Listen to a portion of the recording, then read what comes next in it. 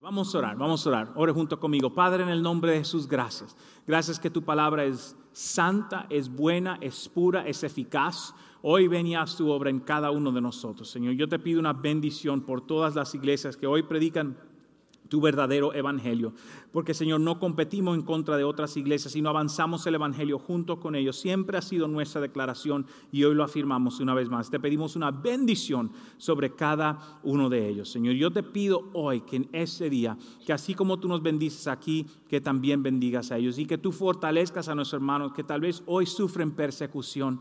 Como un comentario en la internet, hermanos de Chile clamando que todavía no han podido abrir sus iglesias, otros países latinoamericanos que están luchando por volver a estar con sus hermanos. Señor, pedimos que tú hagas una obra durante este tiempo, que la iglesia no ha dejado de existir solamente porque no podemos estar en el templo. La iglesia de Dios es viva y es avanzante. Señor, la iglesia, la roca está avanzando. Yo te pido hoy que tú hagas tu obra en cada uno de nosotros, en el poderoso nombre de Jesús. Toda su iglesia dice... Amén. La semana antepasada el pastor le ministró un mensaje sobre Marta y María, bien precioso, bien retador en ese sentido, pero la semana antepasada comencé un tema acerca de buscando a Cristo. Y creo que muchas veces debemos entender que hay una necesidad y que hay una manera de nosotros ir tras de Cristo. Pero no todo el que busca a Cristo lo busca por las razones correctas. Y hoy cuando vayamos al libro de Juan capítulo 12, tú vas a ver cómo sucede en la entrada triunfal con Cristo. Y yo quiero mostrarte un video que te da una idea corta. El video dura unos 2 minutos, 3 minutos. Una idea corta y te pone en mente qué fue y qué es lo que sucedió en esa entrada triunfal con Cristo. Pon atención a la pantalla.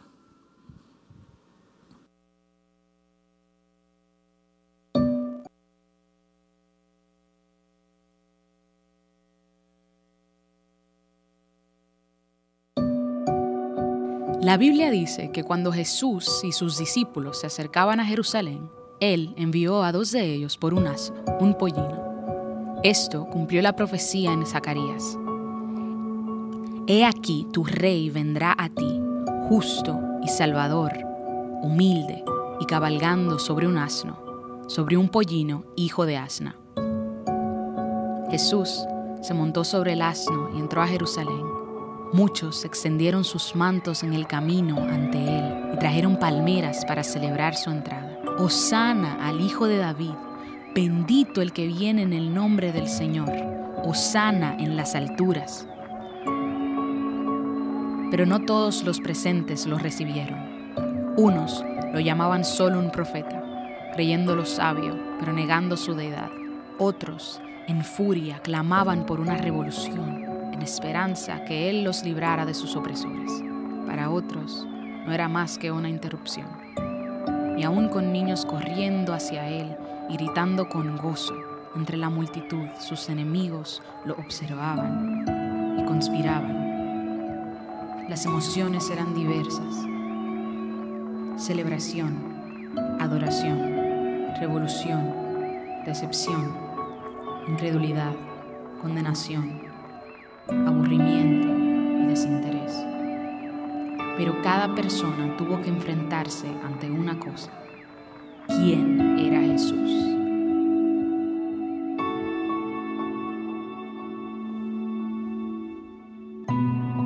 He aquí tu rey vendrá a ti. Un aplauso al Señor. Toda persona tiene que enfrentarse con esa pregunta buscando a Cristo. ¿Quién es Él? ¿Quién es Él? Cuando buscamos de Cristo, mencionaba la semana antepasada en la parte número 1, es esto. Es que todo aquel que anda buscando de Dios, la primera cosa que sucede cuando buscamos de Dios es una reforma de corazón.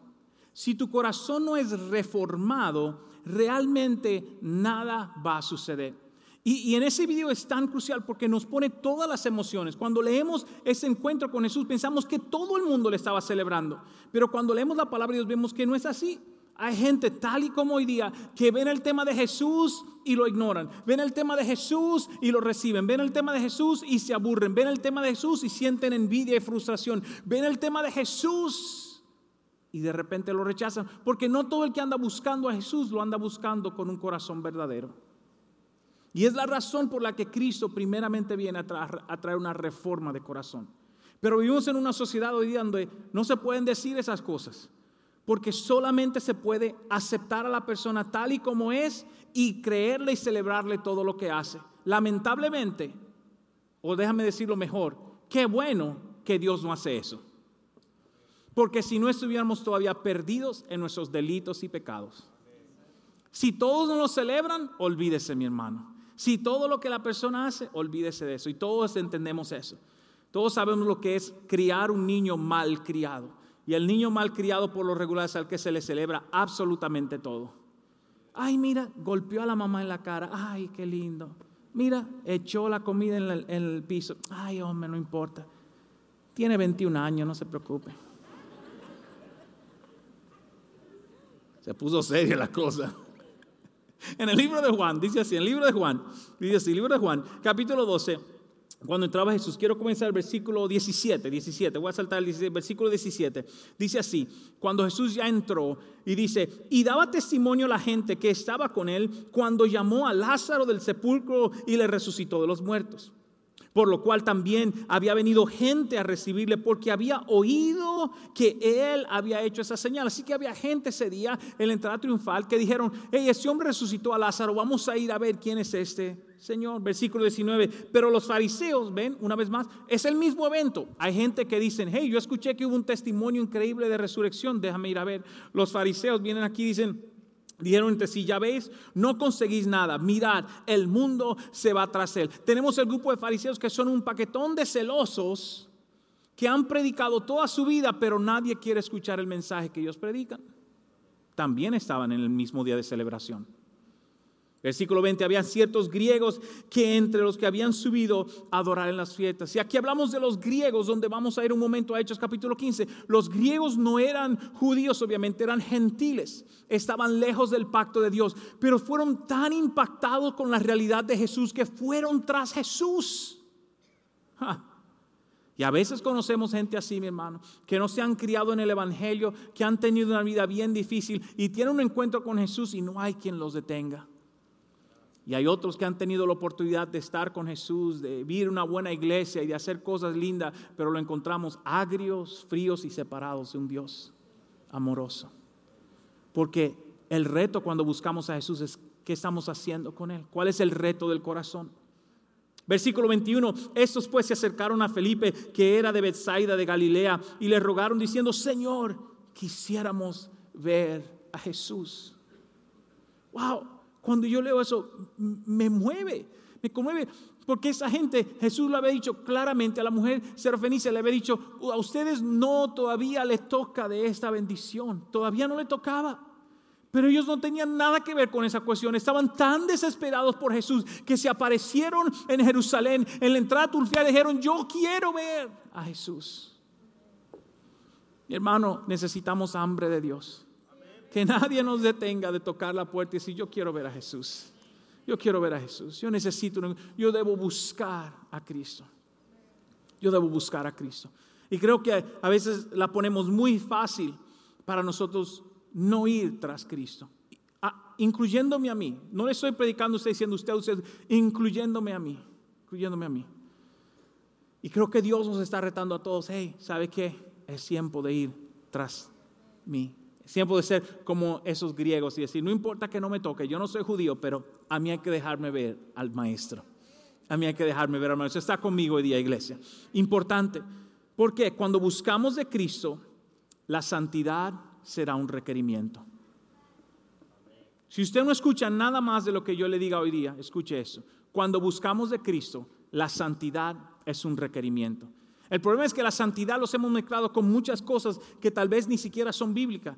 Literalmente la traducción de la palabra santo en la Biblia es apartado para Dios.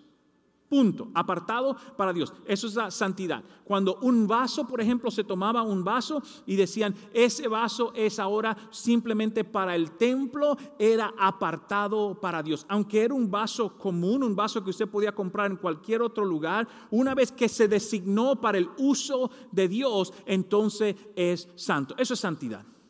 Santidad es designar mi vida ante el Dios de los cielos y decir, este corazón, esta persona y este interés es apartado para Dios comenzando hoy día. Está conmigo hoy día.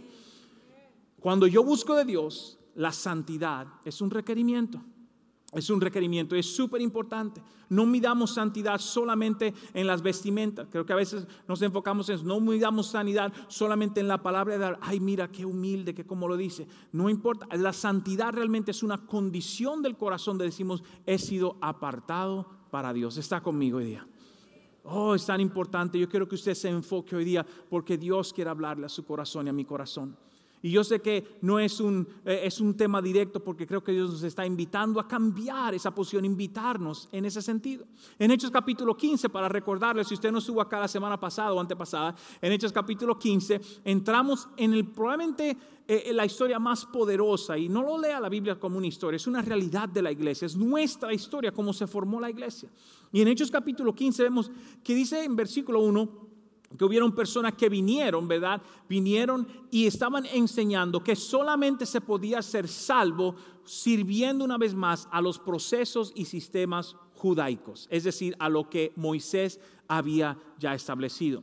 Y hay una reunión importantísima donde están los líderes superiores, los apóstoles, los directores, los diáconos de la iglesia y se reúnen para hablar acerca de esta realidad.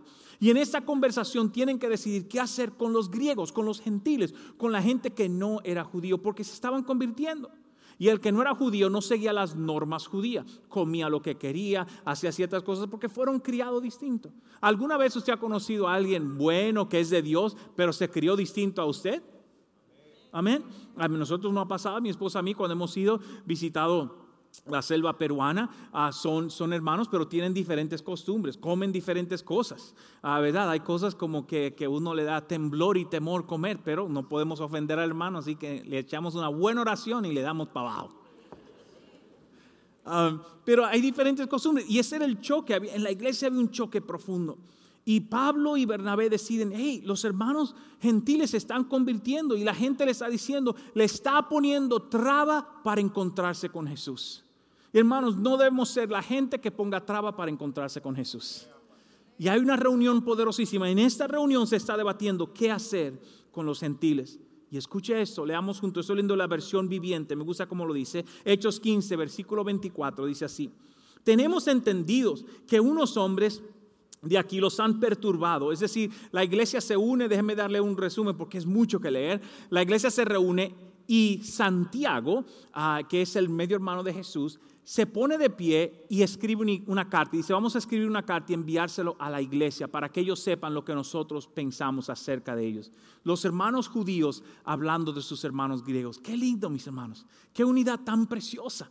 Ellos están diciendo, no, quiero que sepan cómo nos sentimos. Y mire lo que dice, que le han perturbado, inquietando con una enseñanza, pero nosotros no los enviamos. Uy, subraya eso. Santiago dice, esa gente que le fueron a predicar ustedes eso, no salieron de esta iglesia.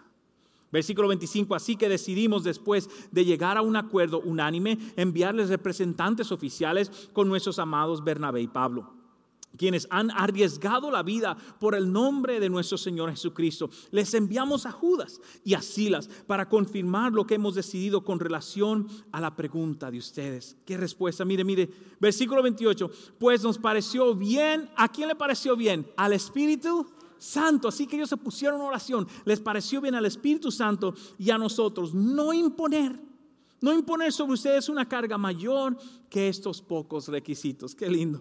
Versículo 29, deben abstenerse de comer alimentos ofrecidos a ídolos, de no consumir sangre o la carne de animales estrangulados. Aquellos hermanos que les gusta la morcilla, conviértase varón. Así le dicen en mi país, ¿verdad? The blood sausage. Le dice animales estrangulados. Y tercero, la inmoralidad sexual. Lo vamos a ver con detalle todo esto. Si hacen esto, harán bien a Dios.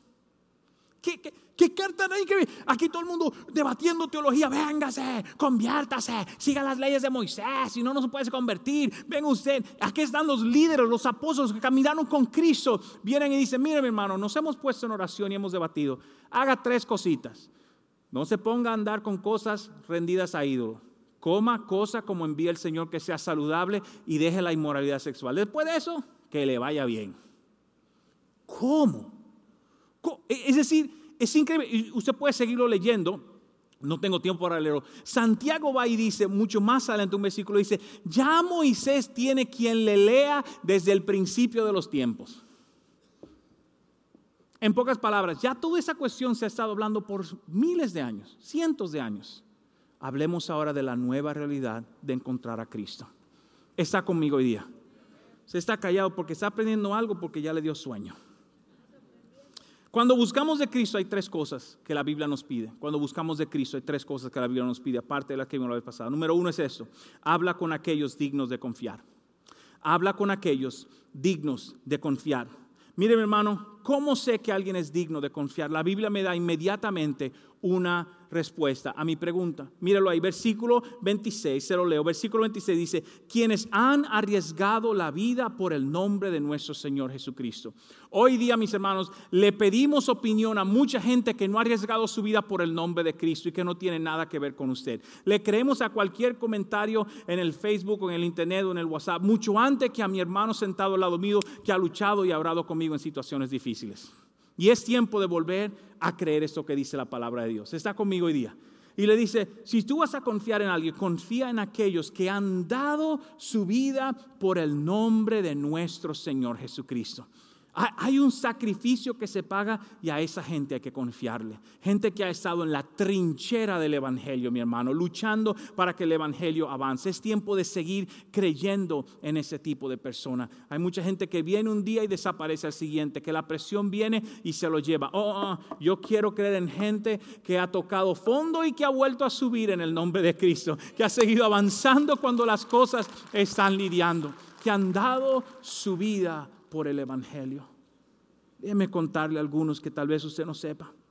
En una conversación con pastores hace unos meses, creo que alrededor de noviembre del año pasado, octubre, ya cuando todo eso coronavirus, estuve en una reunión de Zoom con pastores y uno de los pastores hizo un comentario, creo que se lo hizo a usted, y la pregunta que se hizo en el panel, eran unos 5, no eran muchos, fue ¿qué te ha sorprendido más de esa situación? Escucha lo que dijo ese pastor.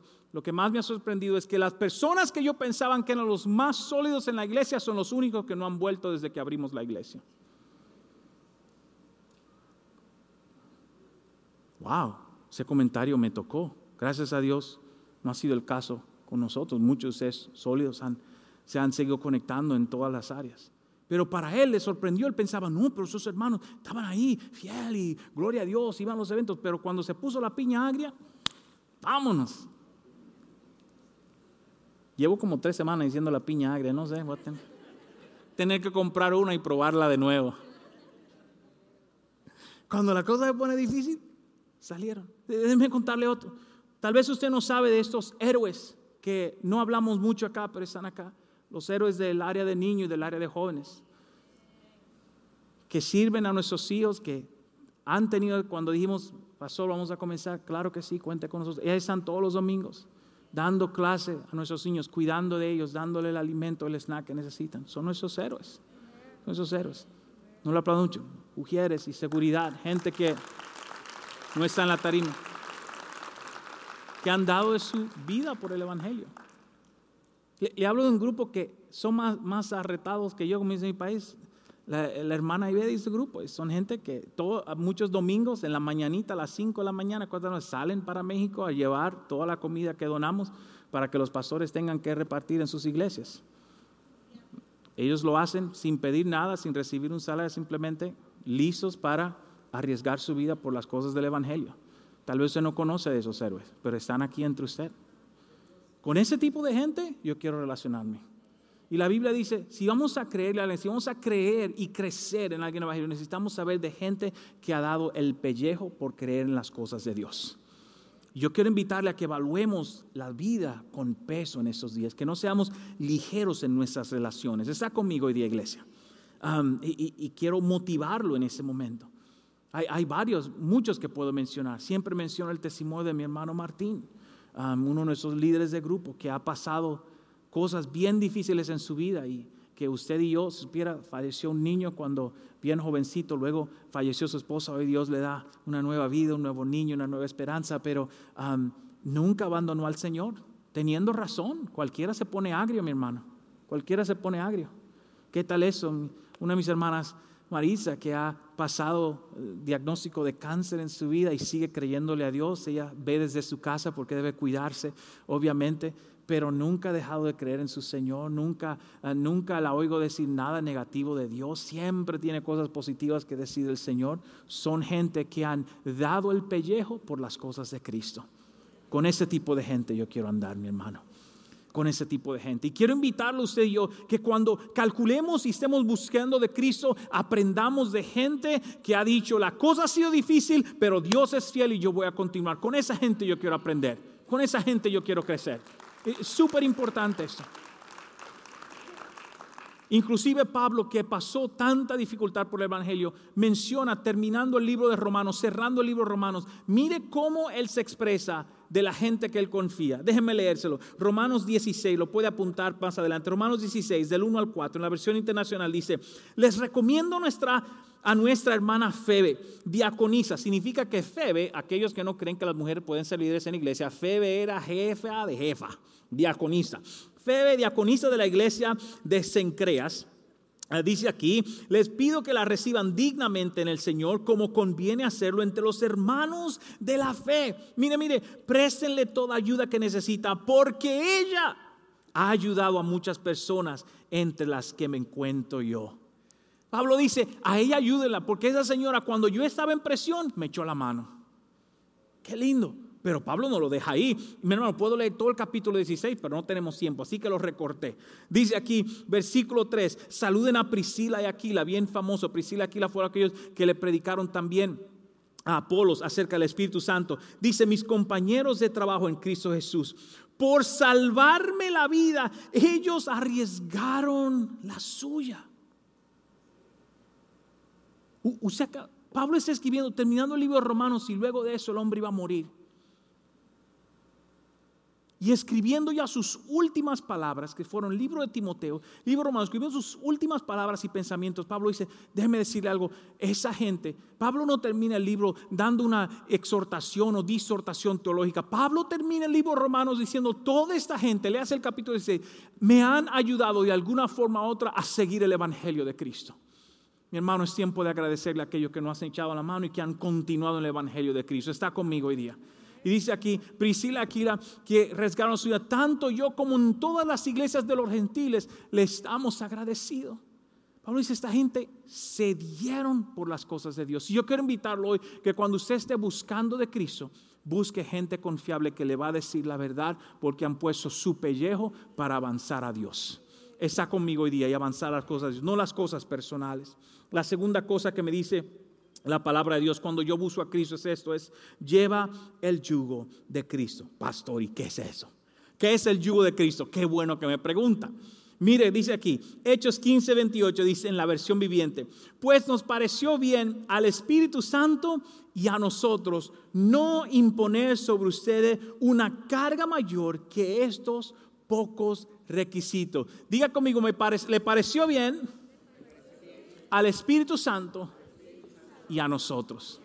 Eso es una frase tan importante, porque ellos pudieran haber dicho: nos pareció bien a nosotros, hemos confirmado, hemos hablado, hemos estudiado, hemos hecho estudios de mercadeo y por lo tanto esa es la mejor conveniencia para la iglesia. No, dijeron: el Espíritu Santo nos dice y nosotros somos testigos de lo que Él está diciendo, que esto es lo mejor para ustedes. Y en vez de ponerle más carga, le dijeron: no, queremos quitar cargas y darle esos requisitos. Y ese es el yugo de Cristo. El yugo de Cristo es que usted y yo veamos cómo Cristo lo hace. Y tal vez usted dice: pastor, ¿qué es un yugo? Déjeme ponerle una foto aquí detrás para que tenga una idea. En los tiempos bíblicos se utilizaba un yugo, una junta de buey. Tal vez usted viene de pueblo donde lo ha visto, pero ponen a dos bueyes. En el centro iba, ¿verdad?, la soga para dirigirlo.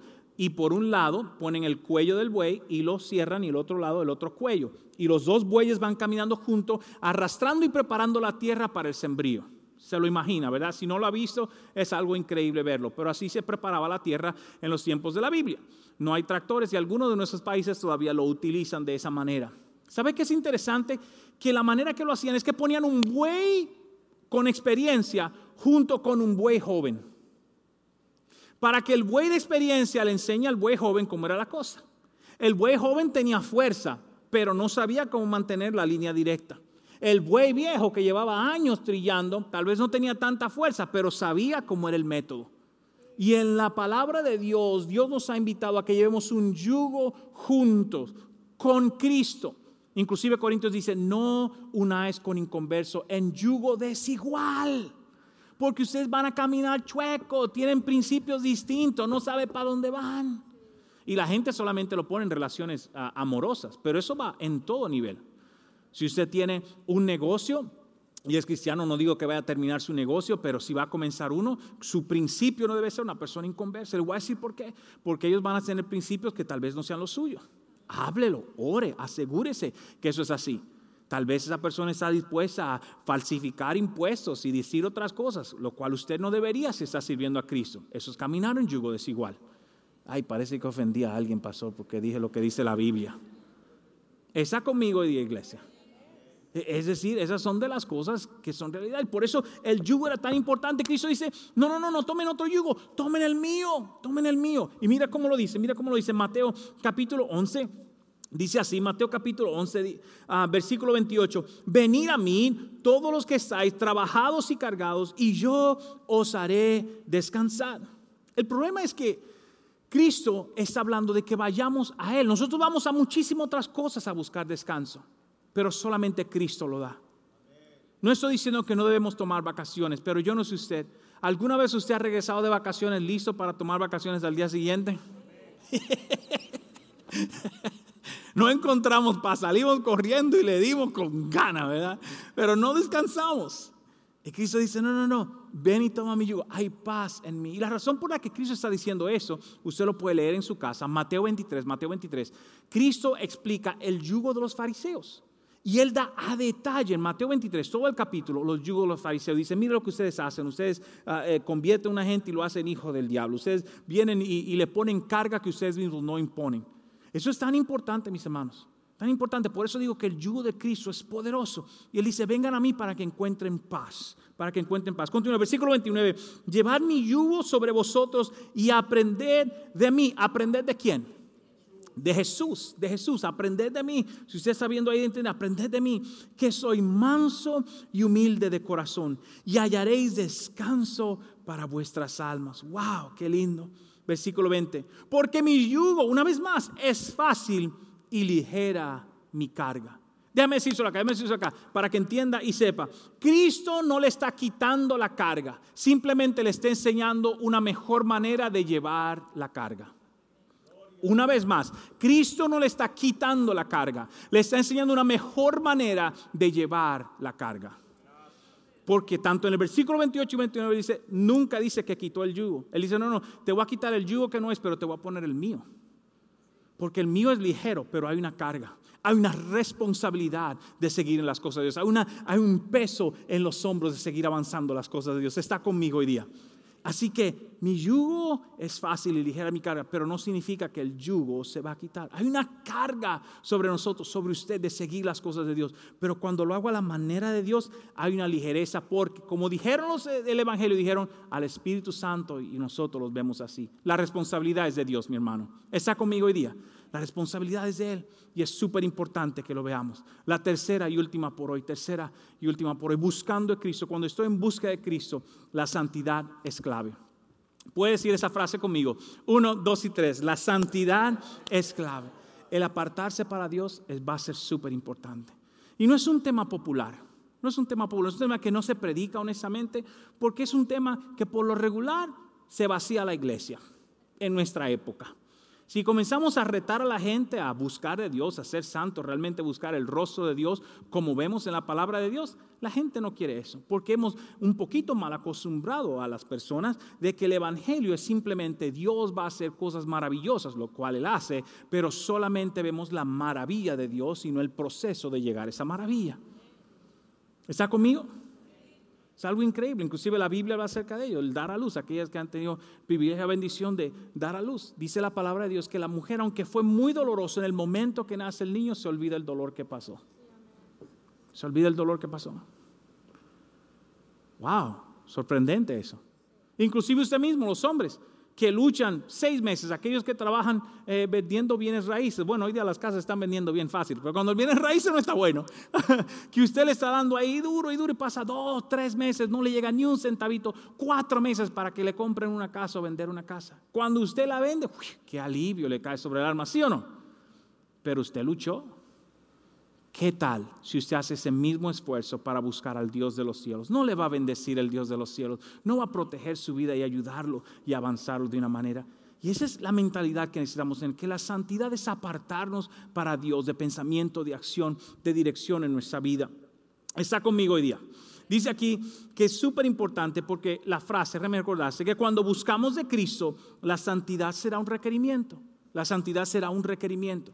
Y es algo que es bien duro, bien difícil y tiene su etapa. Cada quien tiene su etapa. Usted ha escuchado, ¿verdad? Tal vez si no conoce nuestro testimonio de donde venimos, pero mi esposa y yo, mi suegro plantó una iglesia en la ciudad de Las Vegas en los años 80, si no me equivoco, de su hermano. Realmente su hermano plantó la iglesia y luego mi suegro, luego que su hermano se retiró, mi suegro continuó como pastor de la iglesia. Así que cualquiera, cuando yo les decía que veníamos de Las Vegas, nos miran como que ahí no hay cristiano. Porque le dicen, ¿verdad? La ciudad del pecado, sin ser y todo es una perversión. Sí, hay perversión, cierto, pero también hay gente que cree en Dios y gente que anda buscando de Dios y gente que anda necesitada de Dios. Donde quiera hay necesidad de Dios, mis hermanos. ¿Está conmigo? Y es importante nosotros no tenerle miedo a esa situación, porque la santidad es una condición de corazón que se refleja en nuestra búsqueda de Dios, el apartarnos para Él. En Hechos 15:29 dice así. Hechos 15:29 dice, deben abstenerse, mira lo que le dice, de comer alimentos ofrecidos a ídolos, voy a hablar un poquito sobre ello, de consumir sangre o la carne de animales estrangulados y de la inmoralidad sexual. Si hacen eso, harán bien a Dios. Usted hubiese pensado que le iban a escribir a decir lo que tienen que seguir es que tienen que hacer todos esos rituales, que era lo que los otros estaban buscando. Tienen que hacer lo siguiente y ayunar 15 días y buscar aquello y hacer lo otro. Y si no hacen un 40 días de agua solamente no eres espiritual. Y si no, nada de esa cuestión. Nada. Le dijeron, hagan 3 cositas si van a buscar a Dios seriamente. Quiten a los ídolos de su vida. Y hoy día usted y yo pensamos, bueno, realmente pasó, casi nadie tiene ídolos ni imágenes. Déjeme decirle, hay gente que el entretenimiento es su ídolo. Hay gente que el trabajo es su ídolo. Dejan lo que sea por estar a los pies del trabajo. Eso es un ídolo. Cualquier cosa que sustituya la posición de Dios en su vida es un ídolo. Hay gente que sus familiares son un ídolo. Sus hijos son ídolos. Ya me metí en problemas porque comencé a hablar de los muchachos. ¿Está conmigo? Gracias, hermano. Voy a tomar ese amén suyo ahí. ¿Está conmigo? Dice, cualquier cosa que son de ídolos, dejen de eso. Luego le hizo lo siguiente, abandonen de comer cualquier cosa estrangulada o la sangre del animal. No solamente es de forma dietética, pero era una petición que Dios le había pedido a los judíos que hicieran. Y sin embargo, esos judíos luego que ven a los gentiles le dicen, le invitamos a que ustedes hagan lo mismo. Creo que es bueno y saludable. Y nos está invitando a ver qué ponemos en nuestro cuerpo, qué evaluamos en nuestra vida, cómo lo hacemos. Y nos invita a ver eso. Inclusive dice, ¿verdad?, que nosotros no debemos seguir la glotonía de todo lo que nos da el mundo, de invitar. Está hablando acerca de eso, de todo lo que nosotros consumimos.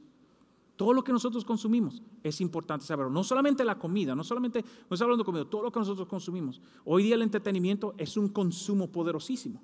Es una industria que está dirigiendo inclusive la manera de pensar de nuestros hijos. Es súper importante, cambia. Hoy vimos el resultado de la influencia de los medios de comunicación en las elecciones de este país. Increíble.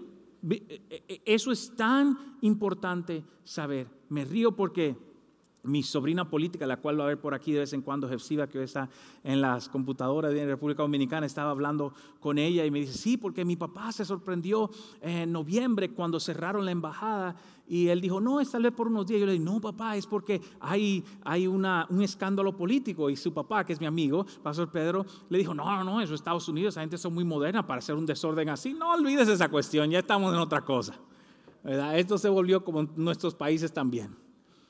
El poder atrae. Y ellos dijeron, dejen eso. Y tercero, la inmoralidad sexual. Los griegos creían que el cuerpo era un beneficio, el cuerpo era un ídolo para las creencias griegas, los corintios, todo eso. Y ellos se involucraban y se daban en todas las cosas. Atenas era famoso no solamente por las Olimpiadas, sino también por toda la inmoralidad sexual que existía. Y le dicen a los griegos, dejen de eso, dejen ustedes estar visitando los spa que habían en aquel entonces en Turquía, donde estaba todo el mundo desnudo y todo, dejen esa cuestión. Dejen de ir a buscar las prostitutas del templo, porque los templos a la diosa Venus habían prostitutas afuera. Y los griegos utilizaban eso. Y ahora, si usted va a seguir a Cristo, apártese la inmoralidad sexual. Lo mismo sería hoy día, mis hermanos. Si usted va a seguir a Cristo, revise su vida. Revise su vida en toda la capacidad. Vuelva a la posición de santidad, de buscar de Dios. Sea soltero, sea casado, no importa la condición. Ponga eso bajo las manos de Dios en su vida. Esa área de su vida, decirle a Dios, esto es un área mía.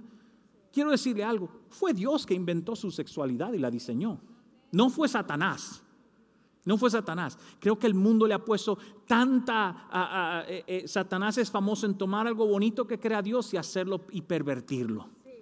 Porque fue Dios quien lo diseñó. Así que no se avergüence de usted, especialmente si está casado. No hay vergüenza en ello, pero sí hay una santidad en ello. Hay una santidad preciosa. El libro del libro de Hebreos dice que el lecho es algo santo, que hay que mantenerlo puro de esa manera. ¿Está conmigo hoy día? Entonces los discípulos dijeron, mira, quiero que evaluemos eso. Cuando usted vaya delante de Dios, hágalo con santidad en todas esas áreas de su vida. En el libro de Hebreos capítulo 12, versículo 14 dice, seguid la paz con todos. Y ¿qué más?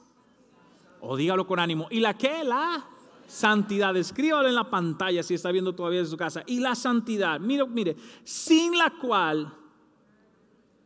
Wow. Sin la cual nadie verá al Señor. Nadie verá al Señor. Una vez más, no es un mensaje famoso, pero hay algo buscando a Cristo que necesita que yo ponga ciertas cosas a un lado y diga, Cristo, tú eres el número 1 en mi vida. No hay nadie como tú. Y Santiago, el mismo escritor, el mismo hombre que escribió esa carta junto con Pedro y se la envió a los griegos, nos da una lección acerca de qué realmente es buscar a Cristo con una religión verdadera. Y termino con eso. En el libro de Santiago, capítulo 1, versículo 26 y 27, dice, si alguno se cree religioso entre vosotros y no refrena su lengua, sino que se engaña su corazón, la religión del tal es vana. Hace una realidad para nosotros. Dice, si yo me creo santo, pero soy un chismoso y maldiciendo a la gente y diciendo de todo por la boca, no te engañes, papito. La semana que viene el mensaje va a estar bueno, gloria a Dios, vénganse.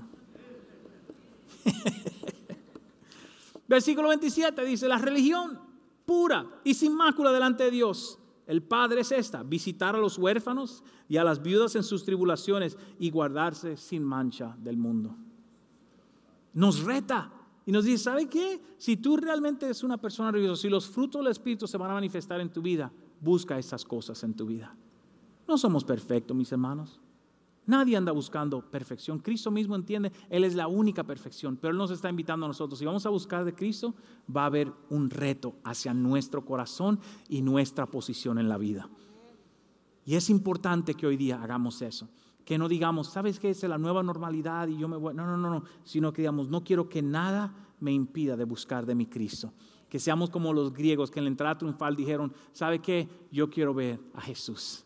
Déjeme verlo, déjeme buscarlo. Que seamos como Zaqueo, que se subió a un árbol, aunque la sociedad se reía de él. Era un hombre pequeñito, dice la Biblia. Y si la Biblia menciona que era pequeño, el hombre era pequeño.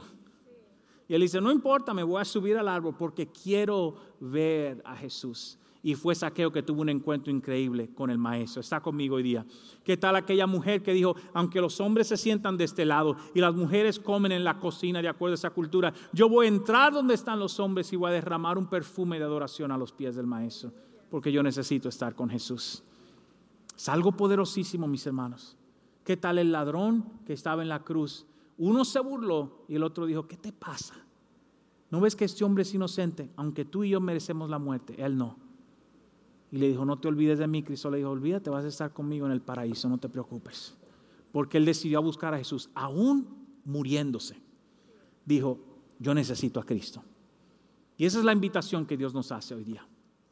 ¿Qué vas a hacer tú para buscarme en este año? ¿Qué vas a hacer tú para seguir avanzando y buscando de mí? Que nada te detenga de buscar a Dios. Vamos a orar juntos. Cierre sus ojos ahí donde está. Uno es de su casa. Cierre sus ojos ahí donde puede estar viendo cualquier parte. Comienza a hablar con Dios y dile: Dios, ¿qué me ha impedido buscarte? ¿Qué cosas me han detenido en mi búsqueda de ti? Tal vez hoy te encuentres un poquito frío, un poquito alejado de Dios. ¿Sabes qué? Tiempo de ir tras Él. Pídele: Señor, háblame. Yo necesito ese toque en mi corazón. Tal vez hay algo que Dios te dice: hey, estás bien en esas áreas, pero hay un área que necesita modificar un poco tu vida. Tal vez le has dado mucha importancia a ciertas cosas que no son importantes en tu vida y hoy tienes que cambiarla. ¿Qué cosa te está hablando Dios hoy día? ¿Qué te está diciendo el Señor? No yo, el Señor. Recuérdate que ellos dijeron: nos pareció bien al Espíritu Santo y a nosotros. ¿Qué te está diciendo el Espíritu Santo hoy día? Dile: Dios, háblame. Tal vez tú eres un cristiano de experiencia que has vivido muchos años en el Evangelio, pero hoy día no tienes un nuevo reto en Dios. Pídele que Él te invite. Tal vez tú eres alguien que ha dado tu atención a alguien que no realmente ha puesto el pellejo por las cosas del Evangelio, pero estás viviendo tu vida de acuerdo a como ellos dicen y no como Dios quiere que tú la vivas. Y es tiempo de hacer ese cambio hoy día. Dios te invita. Dios te invita. Oremos juntos. Padre, en el nombre de Jesús, levantamos toda petición hoy día, toda palabra hablada, Señor, que sea sellada hoy en el cielo, de que tú nos estás invitando a seguirte y a buscar de ti, Señor. Que nos atamos en un yugo no desigual, pero en un yugo con Cristo. Que tú levantes nuestra carga y nos ayudes a cargar la correcta en ese día, Señor. Si hay alguien en este lugar que tal vez te ha servido, pero hoy se encuentra frío, avívale en el nombre de Jesús. Tal vez alguien que necesita someter algo para que sea santo delante de ti, enséñale. Tal vez hay alguien que necesita poner más ímpetu en buscar de ti. Dale la fuerza hoy día, Señor, para que te siga. Hoy te lo pedimos en el poderoso nombre de Jesús. Amén y amén. Si Dios se habló, de un aplauso al Señor, que Él se lo merece. Amén. Qué lindo el Señor. Yo sé que no hubieron visitas, pero de todos modos es importante asegurarnos que todos estamos bien con Dios. Y me quedan 5 minutos de servicio. Quiero asegurarme que tu vida está bien con Dios, que tu corazón está en el lugar correcto, en el momento correcto. Porque fíjate, así lo hacemos muchas veces. Fíjate. Si la muerte toca la puerta de tu corazón, ¿dónde vas a abrir tus ojos? ¿En el cielo o en el infierno? Y mucha gente no le gusta hablar de esa realidad, pero es una realidad que debemos hablar, porque de acuerdo a la palabra de Dios solamente hay 2 lugares: el cielo y el infierno. Inclusive Jesús dice de sí mismo, Él dice: yo soy el camino, la verdad y la vida. Nadie llega al Padre sino por mí. Es decir, que si vamos a ir al cielo que es de Dios, debemos hacerlo a la manera de Dios. Hay mucha gente que tiene manera: pastor, todas las religiones llevan al cielo. Eso no lo dice la Biblia. Eso no lo dice Jesucristo, no lo enseña de esa manera. Pastor, ¿qué sale esa? La Biblia dice que si la gente es decente y buena, el bueno entra al cielo. La Biblia no dice eso. Jesús no dice eso. ¿Qué nos hace pensar que nosotros podemos hacer cosas y ganarnos el cielo? Porque nos han enseñado de esa manera. Pero déjame decirte lo que Jesucristo dice. Él dice que si yo pienso que por hacer obras buenas me gano el cielo, mis obras vienen a ser como trapo de inmundicia, como cosa sucia. Porque Él no envía a su Hijo a morir en una cruz por ti y por mí, si yo puedo portarme bien, ser socialmente decente y ganarme el cielo. Es una condición del corazón. ¿Qué tal esa, pastor? Yo no soy perfecto, pero de vez en cuando, ¿verdad? Me sé versículos de la Biblia, voy a la iglesia. Inclusive estoy en la iglesia hoy día o estoy viendo a distancia por el internet. Entonces Dios debe considerar que conozco de su palabra y dejarme entrar al cielo. El punto es tan interesante porque en Juan capítulo 3 Dios tiene una conversación, Jesús, con un hombre que se llama Nicodemo. Lo puede leer en su casa, Juan 3. Y dice Juan 3 que él era un líder de la sinagoga, un líder de los fariseos, un hombre que sabía, mire, que sabía de la Biblia, del Antiguo Testamento, un hombre que iba a los cultos sabáticos de su tiempo, un hombre que se vestía como un líder religioso de sus tiempos. Sin embargo, es a ese hombre que Jesús le dice, oiga, le dice: Nicodemo, si tú quieres ver el reino de los cielos, vas a tener que nacer de nuevo. Y nacer de nuevo es darle a Dios toda tu vida y todo tu ser y servirle desde hoy en adelante. Porque no es lo que yo decida y lo que yo digo lo cual me hace cristiano. Es tan importante eso, tan importante. Miren, mis hermanos, es tan crucial eso, entender que Dios anda buscando una relación de corazón. Y nosotros en nuestra cultura latina entendemos eso. Porque inclusive hay gente que son narcotraficantes y asesinos. ¿Y saben qué? Ellos tienen sus santos a quien les oran. ¿Usted cree que Dios está de acuerdo con eso? Entonces, ¿por qué pensamos que porque yo hice una oración, un abracadabra mágico, porque pensé que Dios está de acuerdo con mis acciones? No, Dios anda buscando una relación de corazón conmigo. Y esa es la invitación de hoy. Por eso Cristo fue a una cruz y murió por ti, porque Él te ama. Pero Cristo no obliga a nadie a servirle. Él hace una invitación. Y yo quiero hacerte esa invitación hoy día. Si tú nunca has hecho esta oración, yo quiero que hagas esa oración con nosotros. ¿Quién debe hacer esa oración? Toda persona que nunca la ha hecho, hoy es su día. ¿Quién debe hacer esa oración? Toda persona que sentada ahí sabe, pasó, yo no estoy bien con Dios, yo necesito arreglar mi vida con Dios comenzando hoy. Hoy es tu día. ¿Quién debe hacer esta oración? Toda persona, aún desde su casa, que sabe que Dios le está hablando, tocando la puerta de su corazón, diciendo, mira, no estás bien conmigo, arregla tu vida hoy, comenzando con Él. Hoy es tu día. Yo cuento hasta 3, usted levanta su mano, ahí donde está sentado, levanta su mano y vamos a orar. Pastor, ¿por qué debo levantar mi mano? Mire por qué. Porque la Biblia dice, no yo. Cristo dice, si tú me reconoces delante de los hombres, yo te voy a reconocer delante de mi Padre. Pero si tú me niegas, dice Jesucristo, yo a ti te voy a negar. Él no quiere negar a nadie. Él te ama, quiere lo mejor para tu vida, pero Cristo no quiere que la gente juegue con Él, sino que sea honesta en su corazón y junto con Él, porque Él quiere lo mejor para tu vida. Hoy es tu día de salvación. Una vez más, yo no sé quién está aquí que necesita eso, porque el Espíritu Santo es quien habla a su corazón, pero yo quiero darte la oportunidad. Yo cuento hasta 3, tú levantas tu mano ahí donde estás y me haces así, pastor, ese soy yo, y juntos vamos a orar hoy. ¿Estás listo? ¿Estás listo? 1, 2 y 3. Si hay alguien en este lugar, si esa es tu hora de decir, hágame así, Dios te bendiga, qué bueno. Podemos orar juntos con ellos, vamos a orar juntos, ahí mismo sentadito, haga esta oración juntos. De corazón, de corazón. Usted es una oración, no es un abracadabra mágico, es una oración de corazón. Y aún desde su casa puede hacerlo. Diga conmigo, Señor Jesús, te invito hoy a mi corazón y yo te pido perdón por mis pecados, las cosas malas que yo he hecho en contra tuya. Ayúdame hoy a vivir para ti desde este día y hasta la eternidad. Sé tú el líder y Señor de mi vida. Desde hoy en adelante te quiero seguir en el nombre de Jesús. Amén y amén. Den un aplauso a su Dios por ellos. Qué bendición. Gloria a Dios. Oh, que es precioso. La Biblia dice que cada oportunidad que tenemos de hacerlo, ustedes 3 aquí en el auditorio, si hay alguien más desde su casa, mire, cuando termine el culto, quédese conectado en línea. Hay un video que le va a explicar qué debe hacer para recibir este material. Y usted que oró con nosotros acá, cuando usted salga, algunos de nuestros líderes van a estar en unas mesas redondas que están aquí fuera. Ahí usted va, no se vaya sin pasar por ahí. Si alguien le invitó a la iglesia, vaya con ellos y llévelo a ese lugar. Ahí le van a dar un libro completamente gratis. Van a orar por usted si desea más oración para caminar en las cosas de Dios. Le va a ofrecer un EPE, una persona que le va a fortalecer en Dios. Recuerde, hoy dijimos en el mensaje que buscar a Cristo requiere empuje. Así que dígale, Señor, hoy hice un compromiso, te quiero dar este año de mi vida y quiero servirte, conectarte. Ellos te van a ayudar a hacer esa conexión en este día. Qué precioso. Damos un aplauso más al Señor por ellos. Qué bendición. La Biblia dice que hay fiesta en los cielos. Amén. Póngase de pie en ese día, póngase de pie. Déjeme orar por usted. Siempre es un gozo compartir la palabra de Dios juntos. Iglesia La Roca, mi esposa tiene una frase que yo voy a estar de acuerdo con ella. La iglesia está avanzando. Amén. La iglesia está avanzando. Así que seguimos adelante en las cosas de Dios, creyendo que Dios está haciendo su obra desde su casa. Así que viernes los espero en el salón de jóvenes. Ahí nos vemos a las 5 si quiere ver la película. A las 7, véngase, quédese. A las 7 tenemos la cena del Señor, compartir juntos. Y después no podemos hacer mucho ya, comidas, ni palos, ni nada de eso, ¿verdad? Pero vamos a tener un cafecito, un pan, no sé qué. Vamos, dos comuniones. La del Señor, que es con pan y vino, y la de los evangélicos con café y pan dulce, ¿verdad? Así que ahí vamos a estar juntos compartiendo algo precioso de Dios el viernes, y el domingo aquí lo espero para celebrar la resurrección de nuestro Señor. Amén. Invite a alguien para que tome ese paso de Dios. Déjeme bendecirlo hoy.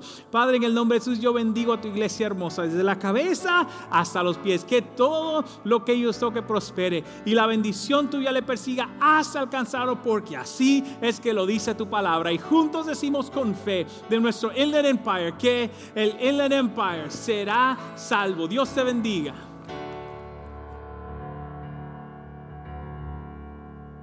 Bendiciones. Queremos agradecerte por haberte conectado con nosotros a escuchar la palabra de Dios. Si tú recibiste a Jesús en tu corazón y oraste con nuestro pastor, muchas felicidades. Tú eres una nueva criatura y eres parte de la familia de Dios. En esta tarde queremos nosotros conectarnos contigo. Tenemos una red, iglesiarroca.com/discipulado. Por favor, al final de este video, conéctate. Queremos presentarte un nuevo amigo, una nueva amiga, para que te ayuden a caminar y dar esos pasos básicos en el camino de nuestro amado Jesucristo. ¿Cómo te puedes conectar con ellos? En el formulario tú puedes indicar la manera que te resulta más fácil y efectiva de acuerdo a tu horario. Además de eso, tenemos buenas nuevas para ti. Hemos creado este material impreso Bienvenido a su destino. Esto cambiará tu mentalidad y tu corazón y amarás al Señor. Y este entrenador personal espiritual te ayudará precisamente a lograr ese objetivo.